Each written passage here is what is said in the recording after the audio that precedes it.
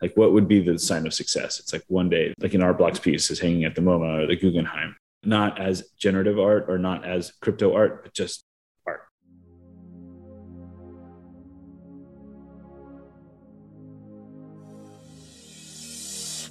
This is Opinionated, a roundtable debate that fascinates with each new thought-provoking guest. The place to convey strong ideas and at times the casual controversy. Join features editor Ben Schiller and reporters Anna Batakova and Danny Nelson as they push the conversation further with their own criticisms and reactions to the latest Bitcoin and crypto news from around the world. And just a reminder, CoinDesk is a news source and does not provide investment advice.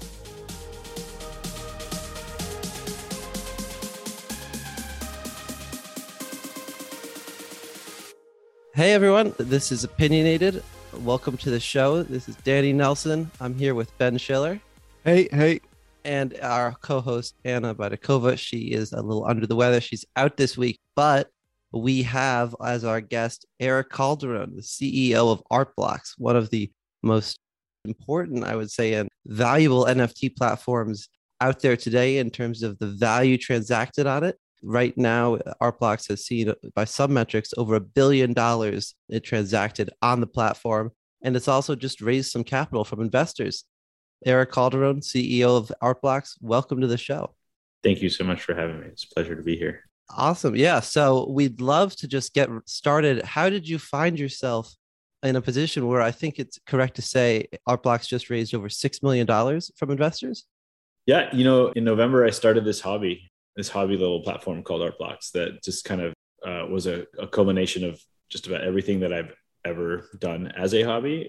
I'm a huge blockchain nerd. I'm big into generative art. I'm big into coding, art just in general. And it was this little thing. Right after I launched it, people started reaching out and saying, "Hey, you're gonna want to raise money." And I'm like, "Come on, this is my hobby.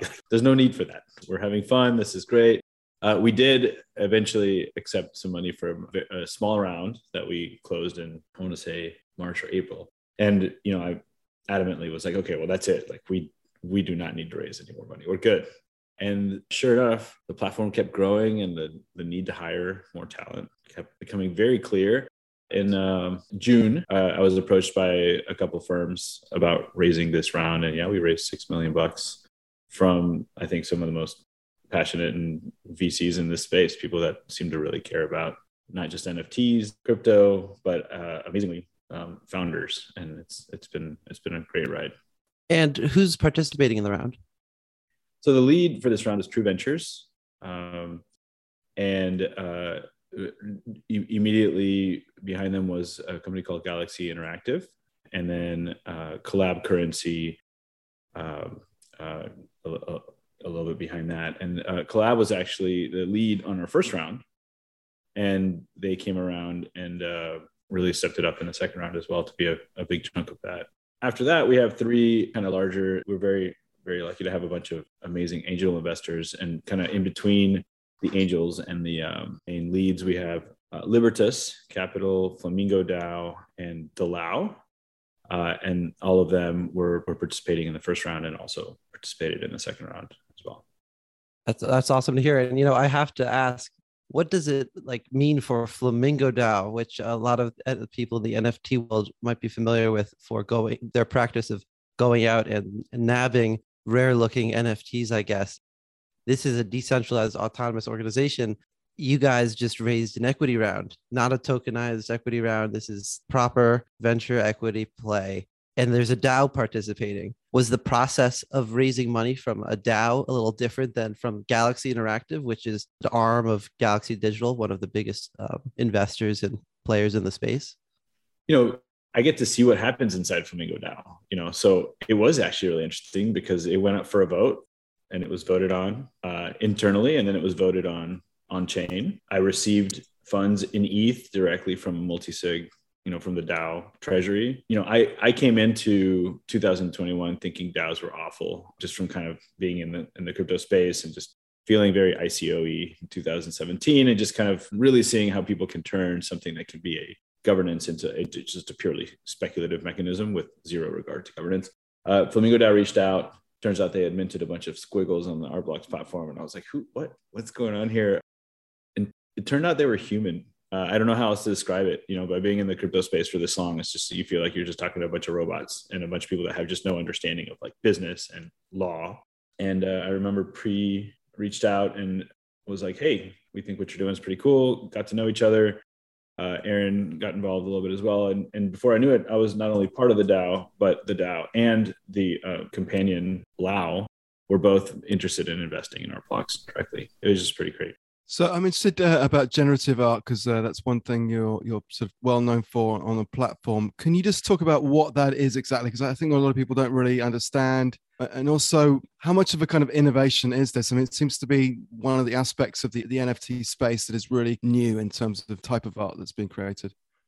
To answer the second part of your question, there's just one tiny little innovation that's happened between decades of this craft of generative art and today. And it's the ability to prove variability in a generative script using blockchain technology.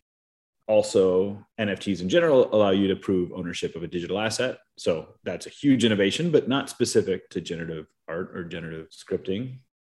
Generative art is a practice, a type of art that started in the 60s. I mean, I've seen some kind of examples of work like kind of be considered generative in the 50s, but it's the idea that, to kind of give an analogy, if a painter spends 40 hours painting an oil painting, and then you have this masterpiece, and that's it, that's the painting. Well, there's only one, and there will only be one, and the only way to get another one is to spend 40 hours making a second one. With generative art or algorithmic art, you might spend 40 hours building an algorithm that is shaped and tweaked and finessed into producing seemingly unlimited outputs using that code. And when I say 40 hours, it's because you can whip something together in 5 hours. That looks pretty cool. In fact, there's a distinction between what we call algorithmic art and generative art, where algorithmic art is just any output that's created by code. You can, instead of clicking the paintbrush button on Photoshop and dragging it across the screen, you use paintbrush and then you give it the coordinates and it could give it that result. That's algorithmic. You're creating an output with an algorithm.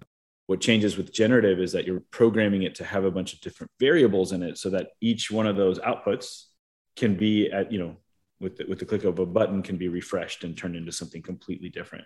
And what makes a specific generative project brilliant, or really the ones that stand out, are when you press the space bar and the entire output changes and it's compellingly different and still beautiful, and you still know that it belongs to that same algorithm. So it's not like, a completely different output every time. That's something that, again, it's been around since the 60s. It's been around since the 70s. In my career in the generative art space, I've been watching and following some of the most incredible generative artists on Instagram, posting dailies. Every day they post some new brilliant output. And I just felt like there was this lack of concreteness there. It's like they would post this thing and it would be beautiful, and the next day they'd post something different. And with what blockchain does is it allows you to prove ownership of a digital asset. And what Artblocks does, and what generative art on chain does, is it allows you to prove that a specific output is what it is in the world of the generative space. It allows you to create a cap for a seemingly unlimited edition. If an artist created a generative algorithm and they press spacebar a million times, they could have a million outputs. With Artblocks, the artist is setting a cap of 1,000 and then saying, hey, this is it. This is my algorithm. Whatever it produces. And that's my art. And then they walk away from that piece as like a complete finished product. Talking about the people that are actually creating this, I've been poking around the gallery. Jeff Davis, he's the chief creative, right, for Artblocks. He's also, if you're into that kind of art, you might know who Jeff Davis is. He's been featured in legitimate art museums around the country for years now. How do you find yourself working with someone such as Jeff Davis? And what is the creative process like for someone such as that in putting together these algorithms and these pieces of generative art? Well, Jeff Davis is a special case, because Jeff Davis is one of the few artists that, before I launched Artblocks, was willing to give me the time of day and actually create something for Artblocks. So Artblocks on day one launched with my project, my brother's project, who, I had been working with him for a few years on that as a potential output for a generative project. And then Jeff Davis. He has been creating art for decades. He's been working algorithmically for about a decade. He is a very established artist and someone whose very minimalistic style really appealed to me. On top of all the facts that maybe he was one of the only ones that was willing to talk to me, like that's also a style of art that I really appreciate. Just real simple, clean stuff. yeah, Jeff Davis was around very early. And then as the platform launched and it grew, I realized A, he's a brilliant human being, and B, he seemed to kind of, become interested, not just in like, his art contribution to the platform, which is just typically what the platform is there to do, but also the platform as a whole and what it was exploring and what it was doing. So, I mean, to outsiders and to Philistines like myself, we might look at a platform like yours and see a bunch of kind of computer squiggles. I mean, how do you think about what is good and what is not good? I know this is sort of a timeless question about what is art, and it's a bit sort of silly, but this is your business, and you must have some kind of filtering system for deciding on which of these submissions is worth putting on the site and which is deemed surplus to requirements. So, I mean, how do you begin to think about computer squiggles?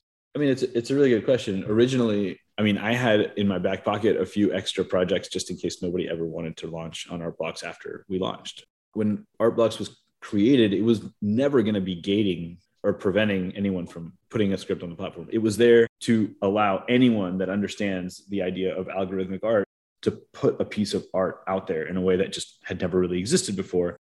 And even in the first couple of days, it was pretty busy. And yeah, obviously we sold out a bunch of stuff, but it still was not apparent the amount of demand that there would be on the artist side to like deploy stuff on the platform. So early on, when we started getting artists kind of wanting to jump in, early on, we had very little bandwidth.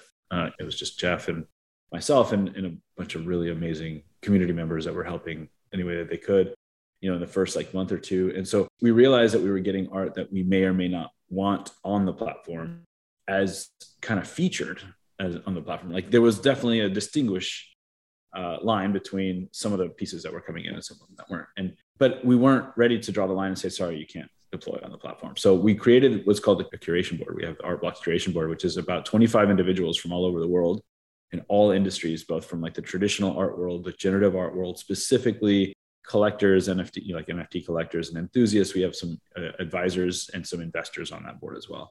And those people are there not to necessarily gauge what is the best art, because that's subjective and that's not really fair. Like you said, like that's not, I mean, that's an age-old question that will never be.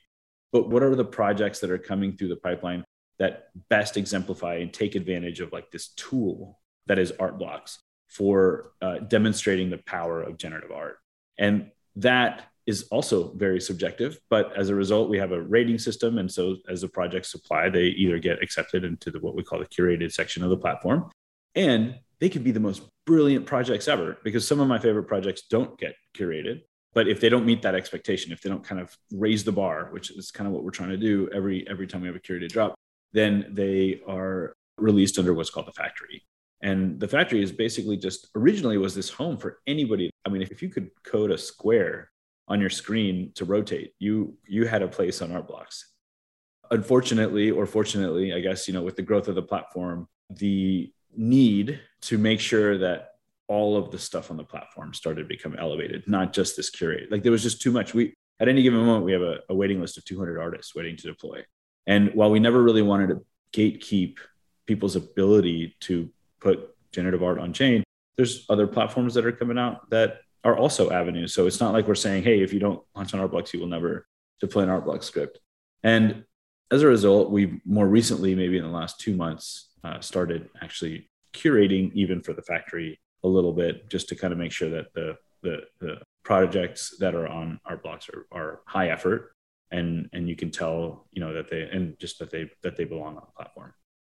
Do you think that we're heading toward a world where, let's just say, the Guggenheim will want to be showing an NFT in the gallery? Whew, man, I mean, that's such an interesting question. I feel like at the beginning of this whole process, Jeff and I would look at each other and be like, man, one day, like, what would be the sign of success? It's like one day this, like an Artblocks piece is hanging at the MoMA or the Guggenheim, not as generative art or not as crypto art, but just art. In an interview with Casey Reese, which is one of the founders of Processing, which is the reason this can even all exist. Processing is a language that we have adapted to use on Artblocks in JavaScript form.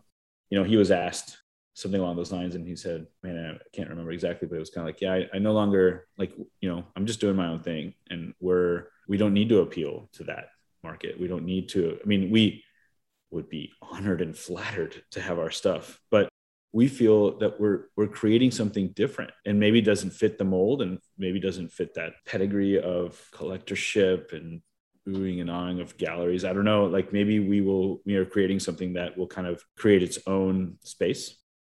And so, yeah, I think you'll see NFTs at the Guggenheim. I think you'll see NFTs at the MoMA if they're not there already. And I sure hope that some of them are Art Blocks NFTs, but we've kind of gotten to a point where we just want recognition that this is an art form, like a legitimate art form, because it is. It's something that people have been pouring their lives into for years, and it's just never really been a widely recognized form of art. And I think we're kind of achieving that on our own. It's very rewarding.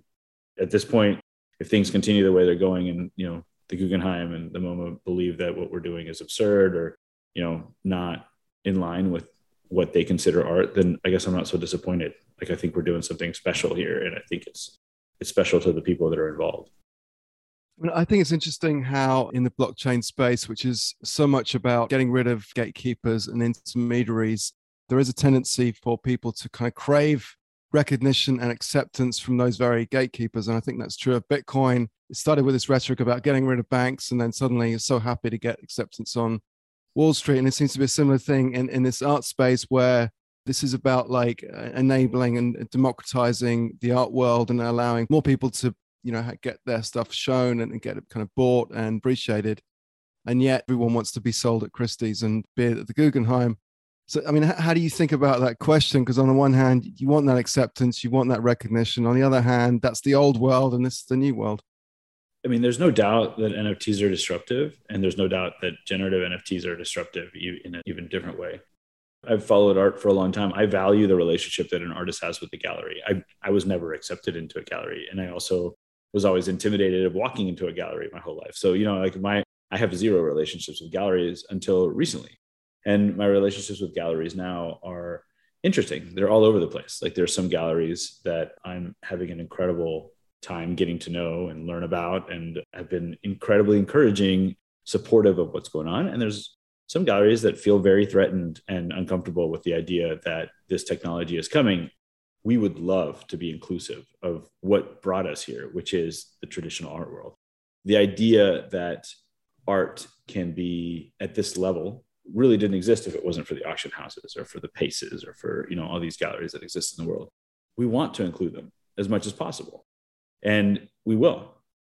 But they also are going to have to kind of consider a little bit that there is this disruptive nature and of what's going on. And, artists are coming directly to the platform and saying, hey, I want to deploy. And it's really hard for us to be like, okay, well, sign this document that says that you're not represented by another gallery, because it's just, that's just not the nature of what's happening here. We are removing the middleman to a degree.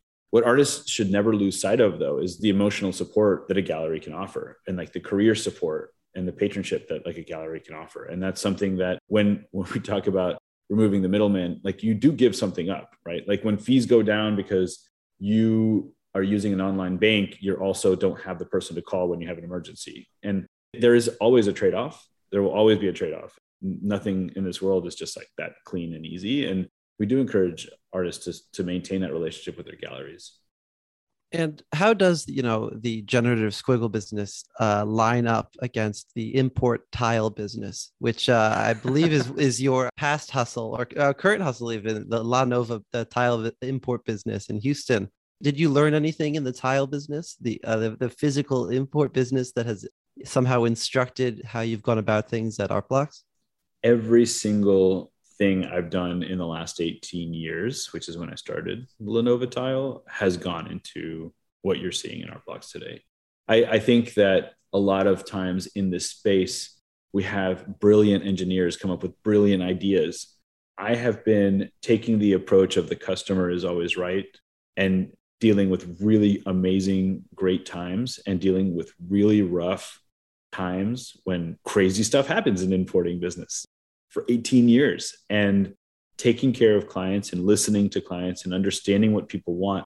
And I think that you can't learn that overnight. If you have a brilliant idea in the blockchain space, in such a fast moving space, but you don't have kind of that background as an entrepreneur, as a businessman, as understanding what it takes to get a client and keep a client. Like in the NFT space, we're just so used to like getting new clients and getting new clients and getting new clients, but like you also have to retain them and keep them and have a voice. So the tile business has taught me infinitely how to be a good business person. I attribute a lot of my personal characteristics to my dad, who's just, a very amazing business person, someone that just understands how to speak to people and how to interact and how to get to the bottom of what people want and how to make people happy. And I've then spent 18 years practicing that in a very brick and mortar space that has provided me just incredible wealth of clients, experience. Like my clients in the design world are formative and beautiful people. And I attribute a lot of the success that Artblocks is having today to the 10,000 hours or whatever it's called, that I spent grueling away in understanding and just learning how to be a business person, learning how to be myself and learning how to like listen and take care of people. So I was reading in your Fortune profile here that you used to also have a snow cone, a stand, and that led to your Twitter profile, which is Snowflow. Talk about the stand there, then how that was formative as well. I've been an entrepreneur since I was 10, probably. Like I've always just wanted to start businesses. And when I got to college, I really let loose. And I had an afro that was probably about like 6 inches above my head. And cool. And I thought it'd be really fun to start a snow cone stand. So I was at the University of Texas. This is probably around 2001. I went to the city and I paid $400 for a 10-foot by 10-foot spot on the sidewalk right across from the University of Texas, right in front of the co-op. Bought a truck, bought a snow cone machine, and then with best friends at the time, would wake up every morning and mix some snow cone syrups and sell some snow cones. It was a terribly losing venture. In the end, Lenovo Tile, my current company, bought my truck from me because I didn't need it anymore. And it was fun though. It was really fun. Again, you learn a lot from these things. And this is probably business number 3 in my life. The first serious one, the first one I got loans out for. But yeah, so we called it Snowflow Refreshments, and people would come buy snow cones from the dude with the afro. And that became kind of my nickname amongst some friends, and therefore kind of what I used when I joined Discord or joined the kind of crypto community as Snowflow. The crypto community, that's a fun one. I was speaking to you a couple of weeks ago, wondering if you'd be at Masari Mainnet, and your response was, you don't think so because you don't even know what that is. You're quickly approaching a point where you'll have to know all these industry gatherings, my man. I mean, but getting in on Discord, getting in on Twitter, what's it been like interfacing with the crypto community? What has that meant for you as the founder of a pretty important and well-known platform right now? I still don't know what Masari Mainnet is. I guess I still need to learn. There's so much stuff happening. It's crazy. I was in New York a week before, right? Like I was invited by Wave Financial to speak on a panel for the SALT conference. Super excited to get to work with those guys. But it's amazing how many things happen and how many things totally miss when you're living under the rock of being a founder of a platform that just kind of never takes a break. It's 24/7, part of crypto. The public presence and the social media presence is really interesting. So number one, I always feel like I'm really lacking on Twitter. But a lot of it is because, I'm just so afraid of there's so much hype and there's so much conversation of hype. And I'm literally just afraid of saying something that will trigger people into buying something or selling something. It's just, it's gotten to a point where people are very well aware of like the influence that they carry in this space. And I think some people wield it very, very, very well. And some people wield it, I think, in a scary way. That's just the space that we're in. That's kind of the anonymous kind of nature of what we're doing. In Discord, man, I did tweet, I think a month ago, I don't remember if I did it under Artblocks or under myself, as saying like, everybody should just take a step back and realize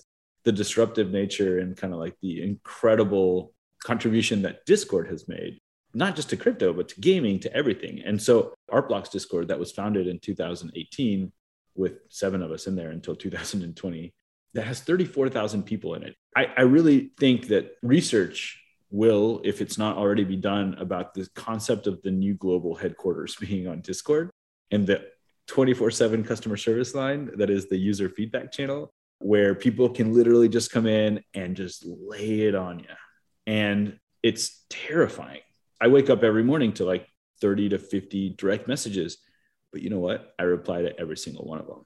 Unless they're shilling me something, unless they're asking me something completely unreasonable or something that I just can't answer. But if it's legitimate, I reply to every one of them. And I think that a lot of people probably feel like they're above that. And I may eventually have to just step off of Discord. Like, I mean, my days are now 9 back-to-back 1-hour calls every single day with all sorts of brilliant people. But that's part of it. Like this whole social media thing, like this wouldn't exist. Art Blocks would not exist if it was not for Discord. Art Blocks would probably not be as successful as it is now. Like it would have taken longer to get to where we are if it wasn't for the Discord bots. These are the things that, for example, OpenSea provides a webhook so that every time someone buys a piece or sells a piece, there's like an announcement made in the channel. And there's channels where there's hundreds of people congregating, just watching it and then cheering it on. We have a awesome member of our community that yells goal every time like a big, sale happens. And I would say that is some of the most important contributions in what we're seeing in like in the massive success of not just art blocks, but like all the NFT space. Anything in the visual arts, anything in the visual world is benefiting from this new corporate headquarters called Discord and Slack. And I don't think anybody has the rules, knows exactly how to do it. We have the Instagram people that they just know how to run your Instagram account. Like, and if they're just getting started, like the professional Discord people that would just run your professional Discord account. Like this is new, this is unprecedented. And we're all feeling it out and we're all doing the best that we can to just, make sure that we satisfy our 35,000 customer service requests. Awesome. Well, thank you so much. I think that is a good place to wrap. I think we've all learned a good bit about art blocks. Everyone, you got to check out artblocks.io. See what all these generative art pieces are all about. Erick, thank you so much for coming on the pod on International Podcast Day, no less. Hey. And we'll definitely be keeping our eye on the project to see what you guys do with all that money. We'll hire more people. Hire more people. Exactly. Build mode. Team. Yeah. Build mode. Yeah. Anyway, thank you so much again. So that was Erick Calderon, everyone, the CEO of Art Blocks. Ben, I think that Snowfrau has stumbled into a level of fame that don't think he expected when he first made a digital squiggle. I really enjoyed that because he's such a humble, nice guy who really likes his artwork, who's really been around and really values his clients and his artists. So I think he's an example of someone who's really not along on the bandwagon. He's a real artist friend and deserves a success, I think. Yeah. And I mean, I'm walking away from that conversation actually understanding a good bit more about what Art Blocks is about. It's not just a place for abstract geometric design art pieces. In a little conversation we had with Erick separate from the podcast, we learned how dependent the platform is on only hosting pieces of art that are computer generated and are generative. Like it literally cannot just host a JPEG. That is not something that it is technologically capable of doing, which in my mind really helps Art Blocks stand out from a very crowded field of NFT platforms and ideas. This concept that to be a piece of art on Art Blocks, it needs to be the art isn't the creation of the piece, it's the creation of the code that creates the piece. Right. And what that will look like could vary from one refresh to the next. So where do you think the NFT space is going to go going forward? I mean, we had an interesting discussion about the sort of difference between success on the online world and success in, say, the Guggenheim. I mean, what happens when the Guggenheim is open for business and everyone's going there again? Do you think that will impact the NFT market, or is this an innovation that's really here to stay, do you think? Well, so, it's funny talking about the Guggenheim. Early in, I think, NFT craze part 1. So at the beginning of 2021, when NFTs were really getting in the news, Guggenheim Museum, we should say, not the investment firm. Although I believe that their namesake is the same if you go back far enough. But anyway, the Guggenheim Art Museum of New York City actually put out a call for interns who would look into how the Guggenheim might host an NFT. Like, what does it actually mean for a physical art museum to show off a digital piece of art? I don't know where those conversations have led, but they are certainly thinking about it. It seems to me from what Erick was saying, this art community isn't so concerned necessarily with getting into the Guggenheim, although of course that would be awesome for them. Just it's a different landscape nowadays, which is really cool to hear him saying that these creators aren't so concerned with bowing down to the old gatekeepers and instead are focused on creating something new. Because there is this kind of criticism of the NFT bubble that it's a COVID thing. It's like bored people on their phones at home, not being able to go out. And so they're just sort of buying JPEGs. Well, I think we're a long way beyond that, aren't we, at this point? I would say so, but I do think that part of the reason why we're seeing such high figures for these pieces of art are because there are a lot of crypto rich who they're sitting on a shitload of ETH, right? And they're trying to diversify. So they're piling in. Now, I wouldn't say that's all activity, but I think it's safe to say that we would not be at the point we are if not for the people who are bored on their phones and just have a lot of crazy internet money that they want to put into crazy internet art. But it's nice talking with someone like Erick because he is a true artist and he understands the difference between good stuff and not good stuff. Exactly. So I feel more comfortable with him in charge here. And seeing, like we talked right at the beginning there about the raise, 6 million is not some Dapper Labs $800 bajillion round, but they raised this money a little bit before Art Blocks mooned, I guess. I'm sure that Flamingo DAO and Galaxy are very happy with the direction this thing is going in.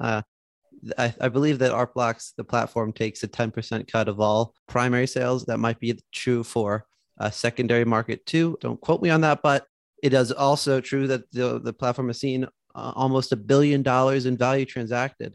So that's millions of dollars in revenue generated almost certainly for this platform, which is just a crazy figure for something that just popped up about a year ago or so, maybe a little earlier than that. November, he said, yeah. Yeah. So this is certainly something to keep an eye on, seeing what they're going to do with this money.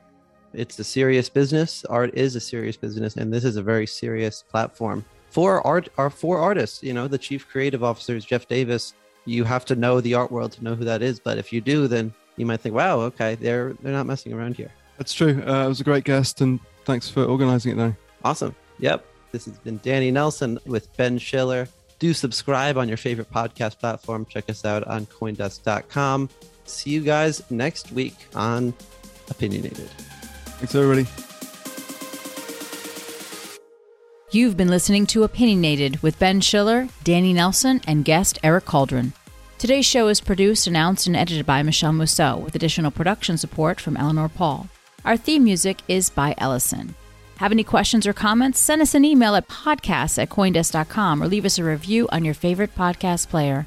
Thanks for listening.